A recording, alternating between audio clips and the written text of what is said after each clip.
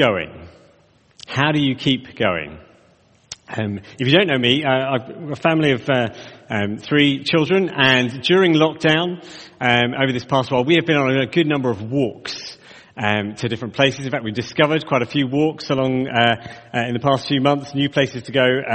And if you are on a family walk with us, you'd find that occasionally things get said like, how long is this going to be? Or are we nearly there yet? Or can we have something to eat now? Which is occasionally me as well, I have to say. And so when we're on a walk together and when we're out, we try and give lots of encouragement. We try and encourage one another. So we might say, yeah, we'll stop for a chocolate biscuit soon, don't worry. Or along the way, we might, with kind of good excitement and encouragement, spot something and point out and say, oh, look, a butterfly there. Look at that beautiful butterfly. Have you seen one like that before? Look, it's there by the river. Can you see? Isn't that beautiful? What a beautiful piece of creation. There's a butterfly. Have you seen that? Lots of excited encouragement along the way. And perhaps we need that even more so when a journey is long and hard. And especially at the moment, if you think about it. Clearly this COVID-19 journey we are on is a hard one. And a long one. And it may be that you heard the news this week and felt pretty discouraged. Perhaps you had a strong sense that, okay, this is going to be on for a good number of months more than I was thinking. I wasn't expecting them to talk about Christmas and the spring. Maybe your heart was heavy in that way. Perhaps you found yourself not only discouraged, but perhaps a little discontent. Maybe you found yourself pretty annoyed at people. Or different powers that be. How are we going to keep going in this? How much more important then is the question, how do we keep going spiritually at the moment? How do we keep going spiritually? How do we not just fall into a spiritual discontentment? How do we not just fall into a spiritual grumpiness with our situation or those around us? We're starting out in the book of Philippians through the next part of this term together. And Paul's message in it is this. Although things are hard, you can keep going. And you can find contentment. We call it strive together in all circumstances. And we're going to look at that as we go through this term. But today I want to focus on this opening that we had read and this opening prayer. And there's just a couple of things that I want to draw out for us and look at. And the first of those is how Paul encourages the church there and says, first of all, know the journey you're on. This is one of the most helpful things. Know the journey that you are on. If I can reread the opening for us. He says, grace and peace to you from God our Father and the Lord Jesus Christ. I thank my God every time I remember you. In all my prayers for all of you, I always pray with joy because of your partnership in the gospel from the first day until now. Being confident of this, that he who began a good work in you will carry it on to completion until the day of Christ Jesus. If I can just highlight a couple of those words. He says, the word began. He began a good work in you. And then he says, until the day of Christ Jesus. What he's doing, if you like, is he is saying, let me just map out for you the spiritual journey that we are all on. God has begun this work in you, he says. Now it's a plural. It's you all. If you're somebody who knows this part of the Bible and knows this verse, it's a verse that it can be quite familiar. Being confident of this, that he began a good work in you, will carry it on to completion, and we can often hear it as being about me. So he sort of God at some point in the past, perhaps you know when he began a work in your life and you kind of tracked through. But actually, what he's talking about here is them as a group of believers. As a group together. He's saying he began this work in all of you together. And he is taking you on this journey. And I know, says Paul, he's going to get you there. He's mapping out where they've come from and where they're going to. He says there's a day of Christ Jesus ahead, a day when everything is going to be complete. You'll be the finished article. But you're not there yet. You're on a journey. And I'm sure many of us have been on journeys. I'm sure many of us are sort of used to Google Maps or the equivalent by some other service provider. And these days you kind of see like this, you figure out, you plug it in, and you might be familiar with the kind of blue line that it draws from where you're starting from and where you're going to get to, and a little arrow that kind of makes its way up as you make your way through the journey. We're pretty used to that these days, I imagine. So you can see, well, we were there and now we're here, but we're going to be there. You can map it out. These days, when we travel as a family, when someone says, "Oh, we're nearly there yet," and we're in the car, you just point out and you say, "Well, Google says it's another 35 minutes, so no, we're not there yet." It might even say, if you veer off course, make a U-turn. If any of you enjoyed me making a U-turn across the camera screen, if you saw last week on our live stream, one of those. And it's like that with the Philippians. He is narrating their shared story, their journey together. They began the Christian life, but it's not finished yet. There is still a way to go. And it's one of the most valuable pieces of information, is to know where you are in the journey. And he does it, but he does it lovingly and gently with them.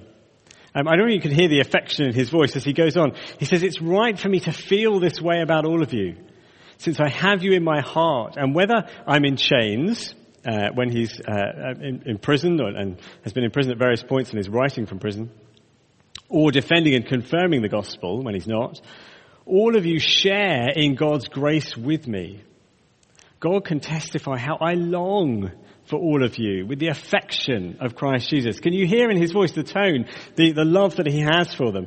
And why that's important is he's not just writing them saying, "Look, you guys over there at some distance," saying, "Look, would you just get on with it, please?" He's not writing like that. He's writing saying, "I know the challenges. I know the struggles. I know it's hard. And we are in this. And we are heading there together. We are on this journey." Knowing where you are is really important. And when you know where you are, what helps then is how you view what's happening around you. So when you know where you are, you can stop and you can start to see what is going on around you. And that moves us into Paul's prayer. And he prays, if I can put it this way, that they will be able to spot the butterflies that are around them. So this is how he prays, and this is what he's encouraging them. He wants them, firstly, to know the journey, and then secondly, have a Jesus lens on the here and now. Verse 9, "This is my prayer, that your love may abound more and more in knowledge and depth of insight, so that you may be able to discern what is best, and may be pure and blameless for the day of Christ, filled with the fruit of righteousness that comes through Jesus Christ to the glory and praise of God." Now again, let me highlight a couple of words in there. Firstly, insight. He's praying for their insight, the way they see. And he's praying that they will be able to discern what is best. They will see really wisely, and they will see what is good. He wants this love that they have to become more and more insightful. Now, what exactly does that mean? I take it it's primarily their love for God. I want your love for God to become more and more just filled and insightful, that it shapes the way you view the world around you here and now. Spiritual discernment is what he's talking about. It's not something we often talk about. If I can point you in the direction of this book, which is by Hannah Anderson, it's called All That's Good, Recovering the Lost Art of Discernment. She writes about the gift of spiritual discernment, seeing wisely. It's not something we talk about a great deal, but it's exactly what Paul is praying for them here. He says, "This is what I'm praying for, that you will abound, you will overflow with this kind of spiritual insight and discernment." I have something of a passing interest in photography. This is not a photo I took, by the way. In case I do have I've got quite an interest in photography. I love taking photos, and I'm kind of looking at how photographers have framed their shots, how they've kind of put things together. And a really good photographer is able to draw your eye to things. Perhaps it's the way they set up and arrange the shot of the landscape they're taking, the right framing, the right way they position the camera, the proportions, perhaps even the right filter. They draw your eye to something that you might have missed. And Paul is saying to them, I want your love for Jesus to be the lens through which you view the here and now, that you're becoming more insightful. Your lens is getting clearer. That's what I'm praying for you, that you'll be able to discern what is best, what is excellent, what is good, that you'll be able to spot the butterflies that are around you. So that one of the Christians at Philippi might have been able to say, look, yes, things aren't easy at the moment. Things are really hard. But you know, that Christian sister of mine is really growing in her faith at the moment. I can see it. Someone might say, I've not been able to see my family since lockdown began. I've not been able to see my parents since lockdown began. But do you know, I've actually been able to get to know my near neighbour whom I didn't know. I'm missing things going on in the evening. I'm missing the kind of activity, the social time that I would have had with people. It's been really hard to have lost that. But I can see that God has given me something of a gift of time back. Now, why would spotting the butterflies, why would that be so important? We need just to fill out a little bit of background. The story about the church in Philippi comes from the book of Acts, as was mentioned, and Paul had helped found this church, a little Gentile, that's non-Jewish group, largely, who had formed a church in Philippi. Philippi was a Roman colony, and it had not been an easy start for them. So you can go back and read the story. Paul, and the events at the beginning of the church's life had been taken. He had been attacked with stones for the proclamation of the Christian faith. He had been put in prison. In the book a little later on, Paul will talk to them and says, I know you are suffering in the ways that I have. I know you're under that kind of pressure too. You can imagine, perhaps they were worshipping in fear of being arrested like Paul was.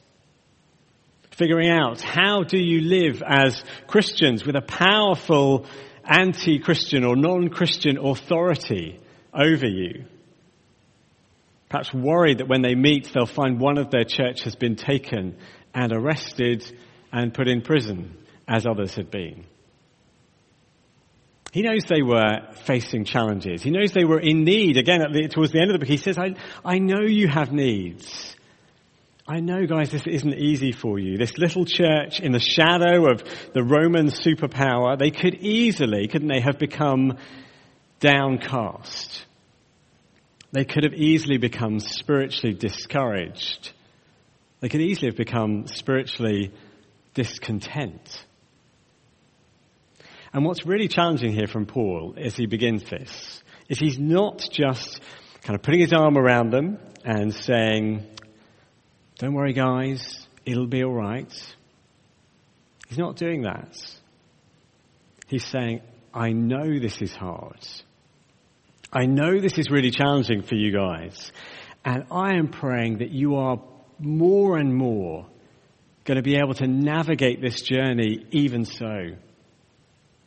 I'm praying more and more that you'll see the good that is happening around you. I'm praying that you'll be better and better at this. That's my prayer for you. A line that I have stolen from Ruth on our staff team here. Praying that more and more you'll be able to see the Jesus silver linings in the hardship that I know you face. He's praying that they will see the butterflies around them. Now, I think this can help us as we step back and see our own situation. It takes a lot of work to see the good at the moment, doesn't it? Let's be honest with one another. It takes quite a lot to see the good at the moment. And you may well have processed the announcements this week, and your heart sank at how this is playing out. Perhaps the sheer toll of lockdown has meant you are pretty spiritually weary at this point. I said at a prayer meeting recently that I don't think we've ever been quite so aware of the number of deaths that are happening in our society as we are at the moment, where we get daily graphs that we're given. We get statistics that come through every day. We're more and more aware of the mental health issues that have been compounded by the experience of lockdown for many people. If you're a teacher here, or a parent, or someone involved in working in a school, I don't know what it's been like for you just living with, is there a kind of level of underlying tension through school life? Are people coming too close? What's meant to happen in the corridors? Are we getting it right? Are the distances okay? The cloud of looming redundancy that some face, or financial worry, or the loneliness, the sheer loneliness of these past few months, the isolation, the lack of family support when you really need it, the lack of being able to find somebody and reach out and receive a hug that you need. And Paul begins this letter by saying to us, he says to them, I am rooting for you in this. I know this is hard, and I am praying that you will be able to see what is excellent, even amidst the hardship you face. I'm just asking you, I'm praying to the Lord that you will see the butterflies that are around you. I wonder, in all the challenge at this point, the hardship that we have faced, what are our instinctive responses as you process your own thinking at the moment? Is it discontentment? Grumbling? Are we quick to blame those around us? Paul says, are you looking for the butterflies that are around you? That is what I'm praying for you. So yes, it has become harder to meet people. It has become more challenging, and that isn't easy. But what can you see in this situation? Is it somebody who has just been a remarkable example to you of godly patience? Church isn't how we want it to be. Lots of ways we'd like things to be back as they were. Perhaps it feels like we're being denied something or kind of limited in some way. What is our response together going to be in that? I think about our hopes to revitalize another church with James and Emily. I've talked a little bit about this in our prayer meetings. In my own heart, I often think it would be much easier if we could see people and we could get people together and we could talk face to face and make plans. What is my response? What are our responses? Can we see how Jesus might be using this? Where are the butterflies around us? Next week, as we carry on, Paul is going to talk through more examples of how he does this. Some of them are really quite striking, the way he views the world around him. But for now, his opening prayer is to say, I am rooting for you. I am praying hard that you will be so filled with wonder at the Lord Jesus, your vision filled with him, that as you look around, even in the hardships you face, you'll be able to spot the butterflies. Shall we pray together?